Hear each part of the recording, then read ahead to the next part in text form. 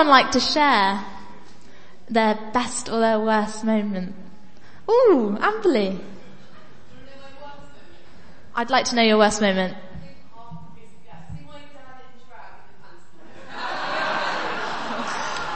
It's very true. Yes, pantomime. I mean, I'm sure that's someone's best moment. Someone's. Anyone else want to share? You don't have to. No pressure. Yeah, Matty? Which one? Which, best or worst? The best. There's the guy. Best moment was the pantomime. Okay. I'm going to start by reading the passage for this talk, which is Nehemiah 8 verse 9 to 11. I'm afraid I don't know where it is in your Bibles. But I'm just going to read that now. Okay. 474. 474 in your Bibles. Okay, Nehemiah 8 verse 9 to 11 says, Then Nehemiah the governor, Ezra the priest and teachers of the law, and the Levites who were instructing the people, said to them all, This day is holy to you, to the Lord your God. Do not mourn or weep. For all the people had been weeping as they listened to the words of the law. Nehemiah said, Go and enjoy choice food and sweet drinks, and send some to those who have prepared nothing. This day is holy to our God. Do not grieve, for the joy of the Lord is your strength. The Levites calmed all the people, saying, Be still, for this is a holy day. Do not grieve.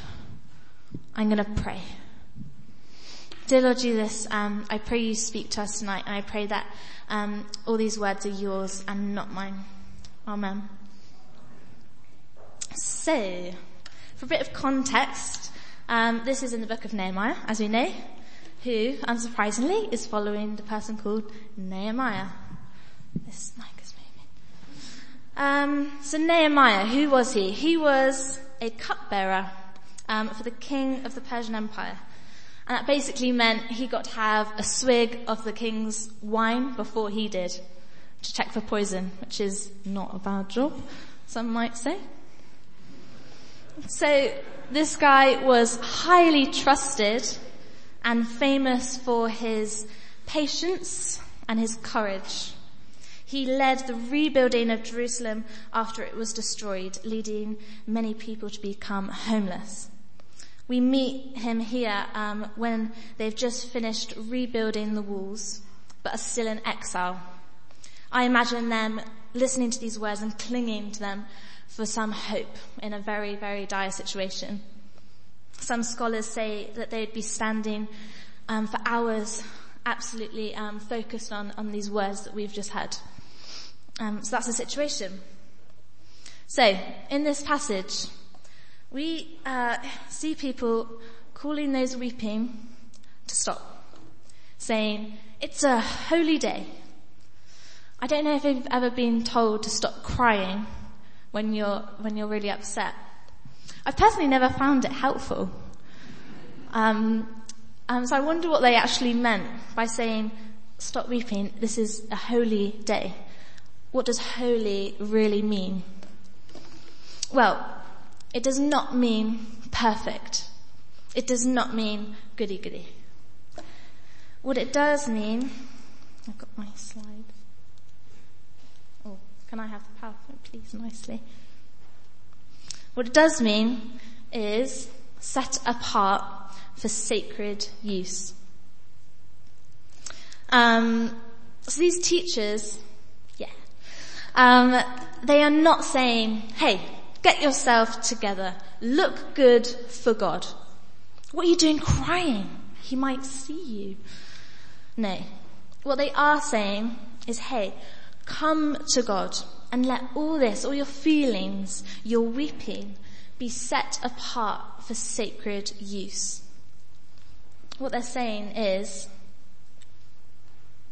Faith is a focus and not a feeling. Focus on God. Bring him your feelings and he will give you the secret strength of joy. So joy, what is it? As you know, this is a series on the fruit of the Spirit. So joy is a fruit of the Spirit, a product of an intimate relationship with God. I think we often think of joy as a feeling, as an emotion, as a noun. But joy actually comes from the verb to rejoice. And in many ways, joy is a choice and an obedience. I think this joy we are talking about comes about as a result of our focus and really not a lot to do with our feelings. I think we can all agree that our feelings change 10 times a day. They're turbulent. Perhaps we know people whose feelings change more than others during a day. And as we just discussed, in a week you can have great times and you can have really low times. We cannot predict what our day, our week or year is going to look like. Life can be great or it can hit us really hard. But we worship a God who knows this. He loves us so much that he became man to share in our suffering. That's the good news. Jesus himself suffered pain, temptation and anguish as we might. He's outrageously compassionate to his people, to you and me. But these storms, these lowlights, these worst moments of our weeks, they should be expected. Jesus illustrated this in his analogy of the two men building houses. One of them built his house on sand and the other built his house on a firm foundation. But I think often what we miss from this story is that both of these people experienced a storm. It doesn't matter what their foundation was. They both experienced one.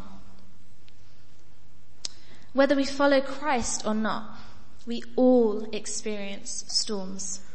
Being a Christian does not mean we are set for an easy life. Sometimes it can even mean the opposite.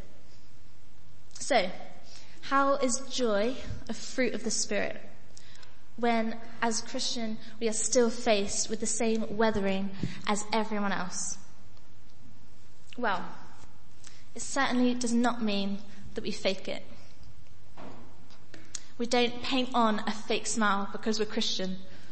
This joy is real and it's true. It does not mean that we come to God like we do social gatherings.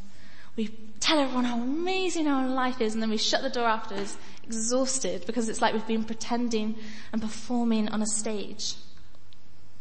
We cannot perform to God. He sees everything going on inside and out. God did not design us to pretend with him. He designed us to be honest with him. I think it's awesome that in the Bible, God gives so much room for confusion, anger, and pain to be expressed. The Psalms, for example, or Job. I love Job. He's not just hit with a storm. He's hit with a storm followed by a forest fire, followed by a tornado, followed by a hurricane. He's got a pretty rough time.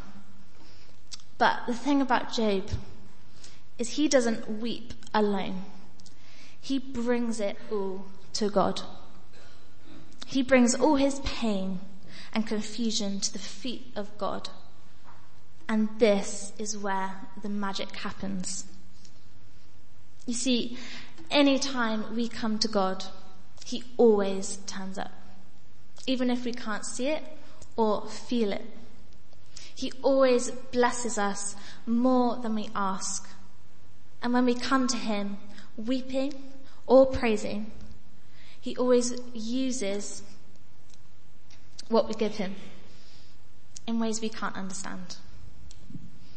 So personally, I have dealt with very little suffering in my short lifetime. When I think back to one time I was really hurt by someone. I wanted to make them suffer in the way I had. Over months, I would cry to God, but that's when amazing things happened.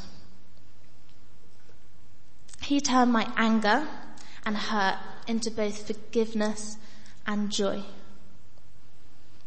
for that person. Now, this transformation could not have been done alone. That joy I had for this person was unreasonable and undeserved. But that's God, isn't it? He gives us what is unreasonable and undeserved. This is grace. This is the great exchange, that in coming to God or inviting him into our situations, he offers us unreasonable joy and transformation. But this is not a quick fix. It doesn't happen by the click of our fingers. These blessings are in his timing and not ours. So what must we do? We must spend time with him in the secret place. I think Jo touched on this in her talk last week. Is this where the magic happens? Spend time giving to him both your pain and your delight. Give him your earthly emotions, and in return receive a heavenly joy that doesn't change circumstances. It doesn't change emotions, but it calibrates our focus with his. It is a relationship as unreasonable as this one that enables us to have unreasonable reactions to storms that we face. It is in the secret place we are armed with the secret strength of joy. And when I hear that, I think, bring it on. So this is the dream. Dream with me. Imagine if one day we can be rejoicing in tragedy, praising in misery, and alive in death. So let's focus on God amidst our turmoil of feelings and invite him into every situation, good or bad. Next time you have a highlight, the best moment of your week, bring it to God. Next time you wish something never ever happened, bring it to God and just see what he can do with it. And practically, it's going to be done in many ways. You can utter his name at work. Just go, Jesus, help me. Jesus, thank you. Or you can light a candle and pray and he comes into your home. Or just lifting your head and remember that you are being loved over and cared for by the creator of the universe. Bring him your best and your worst, and he will give you immeasurably more than you ask for. I'm going to pray to finish. Lord God, we thank you for this gift that you offer us. I pray we take it with everything we can. I pray we all invite you into every situation. Thank you that you are so much more powerful than we can grasp. Amen.